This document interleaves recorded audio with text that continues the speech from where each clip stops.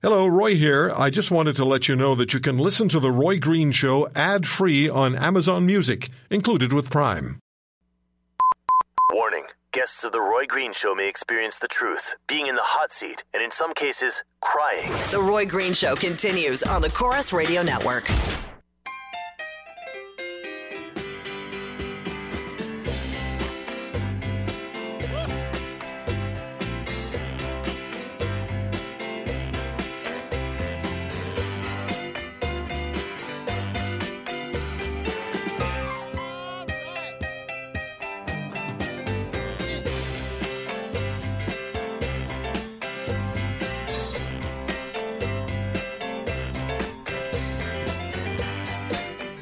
I think it was last January that I first started talking about, I thought that maybe Donald Trump could win the primaries for the Republican Party, almost a conservative party.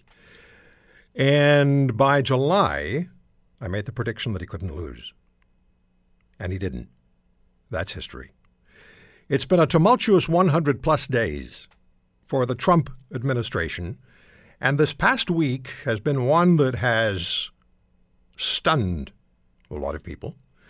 And it's also caused supporters of Mr. Trump, and I've seen the emails, I've had the phone calls from friends, it's caused supporters of Mr. Trump to question whether he really is the right man for the White House.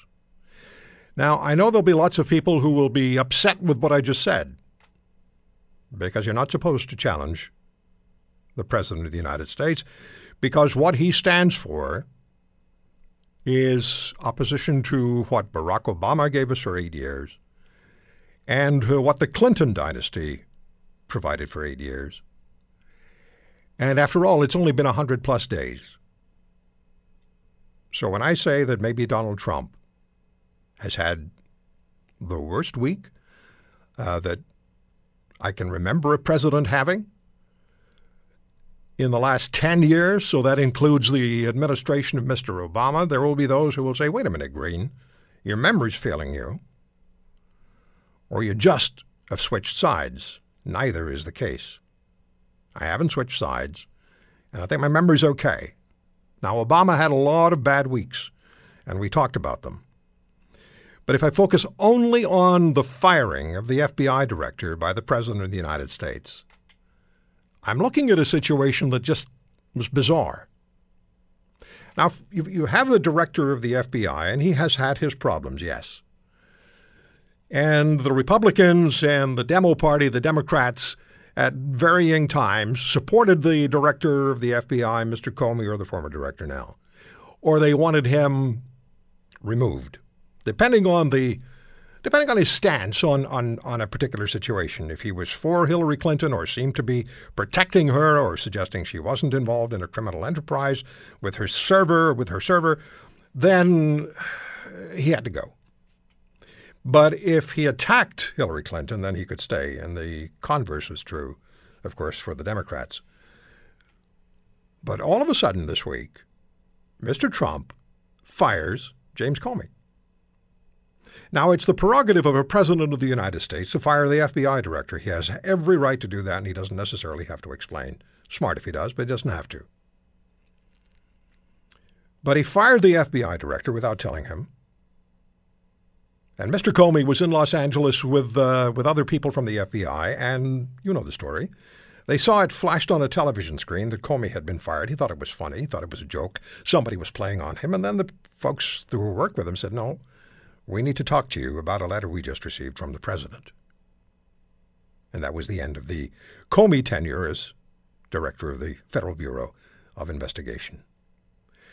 There is speculation that perhaps Mr. Comey was getting too close to a possible arrangement between the Trump campaign and the Russians. There's speculation. There's no fact, no evidence. There's speculation. But it was particularly interesting that Mr. Trump, in his letter of dismissal to James Comey, included a line that said, "You've 3 times told me that I'm not under investigation." Why? Why would you put that in a letter of dismissal to the FBI director? Why?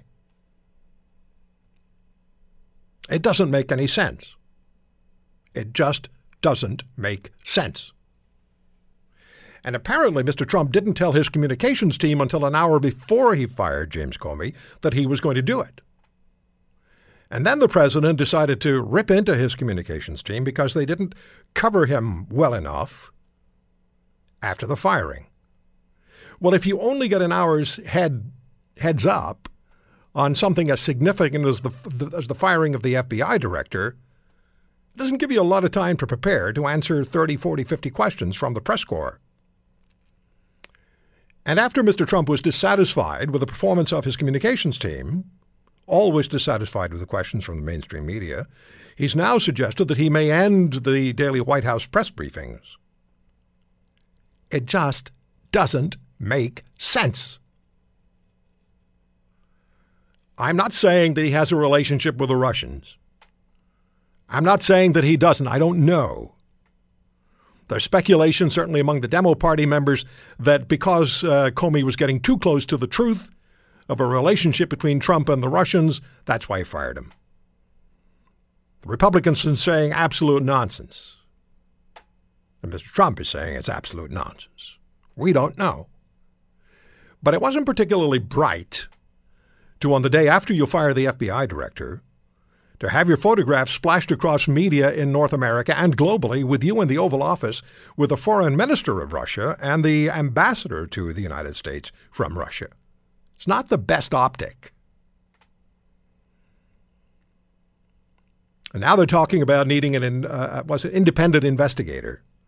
I heard a lot of people talking about needing a special prosecutor. Well, you don't need a special prosecutor because you have nothing to prosecute. Yet. And may never have.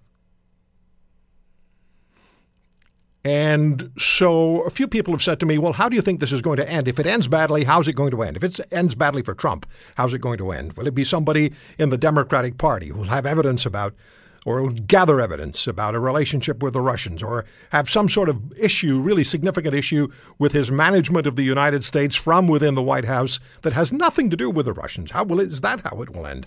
And I said, I think if it ends and it has anything to do with a potential relationship with the Russians, it won't be the Democrats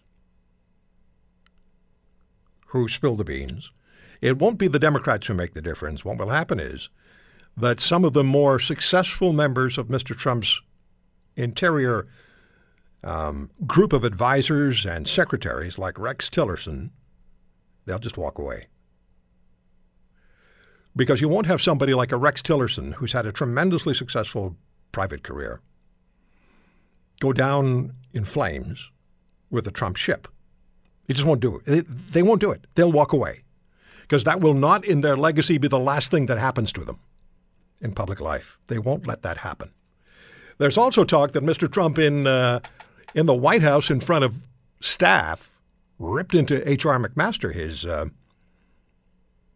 his national security advisor. You don't do that. These are accomplished individuals whom you ask to be part of your administration. You don't then tear into them.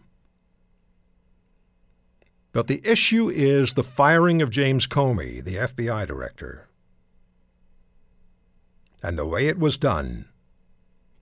No replacement in place. And Mr. Comey finds out by what? A television report that he didn't believe. And then there are stories, and I'm sure that you've heard them, that they had dinner together, and at the president's request, and the FBI director really didn't want to sit down with the president because it might compromise him. But the president asks you to dinner, and you pretty well have to go. And at that dinner, it said that Mr. Trump said to Mr. Comey, "Will you swear your allegiance or promise your allegiance to me?" And the FBI director said, "No, I can't do that. I'll tell the truth, but I cannot pledge allegiance to you. I can't do that." And he can't. And I think that with Donald Trump, it's a situation where you're either 100% with him or 100% against him. There's no middle ground. And when he ran the Trump empire, that was perfectly fine. That's the way he ran it. I'm sure in the corner office at Trump Tower, he was the final and only say, or his was the final and only say. And appropriately so. It was his money. It was his business. It was his decisions that were going to be carried out, and they would either succeed or fail based on what he decided. And he's been extremely successful. But now we're at the situation where people are asking whether the right man is in the White House or the right person is in the White House. I said the right man because his opponent was, of course, Hillary Clinton. And one call I had from a friend a couple of days ago asked me this question. Do you think the United States would be better off? Do you think the world would be better off if Hillary Clinton had become president? I said, no, absolutely not. Do I have more questions about Donald Trump as president of the United States this week than I did 3 or 4 weeks ago? Yes, I do. I don't know whether the right man is in the White House. I don't know whether the right man is sitting behind the Oval Office desk. I don't know. I don't know if he's guilty of anything. I don't know if he's not. I don't know. I hear so much polarized opinion that it's almost requisite that you pick a side. It's almost requisite that you pick a side. And then you defend that position. And what I find people doing, and I'm subject to this to a certain extent until I remind myself what my obligation is, you go to sources which essentially agree with the position that you've adopted.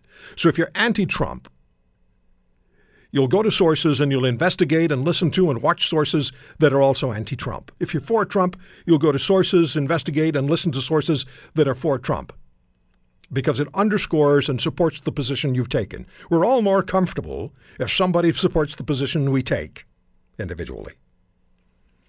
So I'm going to ask you to give me a call at 1-800-263-2428, 1-800-263-2428,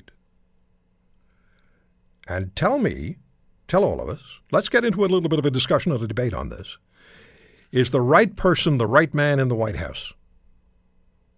Is the right man in the Oval Office, after the week that Donald Trump just had, is the right man in the Oval Office? I know the stories about James Comey being an egomaniac. I've heard all of that. Maybe he is and maybe he isn't. But the decisions made by the President of the United States, are they sound decisions, and does it suggest the right man is in the Oval Office? Or are you starting to listen to the people who've been saying for some time that he never should have been elected, that he's the wrong person in the White House, and now there are 3.5 years to go unless he's impeached beforehand? 800-263-2428. 800-263-2428. Is the right person in the White House, or is the wrong person in the White House? And sure, let's throw this in as well. Has anybody made a decision over the last few days that perhaps it would have been better if Hillary Clinton had been elected as opposed to Donald Trump?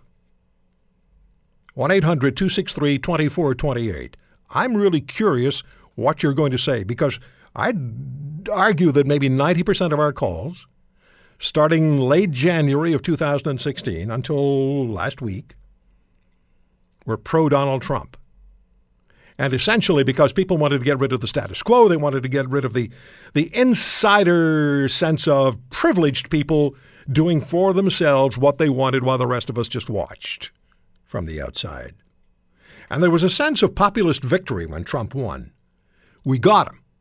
We got those people who've been deceiving us, the people who've been lying to us, the people who've raised the taxes, the people who've been managing the country and been influencing the world in such a manner that only the left succeeds and people who aren't on the left side of the spectrum are left out. So finally, we have somebody on our side, and we're happy Trump won. That was the feeling. Is that feeling still there? Or is it compromised? 800-263-2428. Give me a call. You can email to roy@roygreenshow.com and on Twitter @The Roy Green Show. We'll come back and get started in just a minute.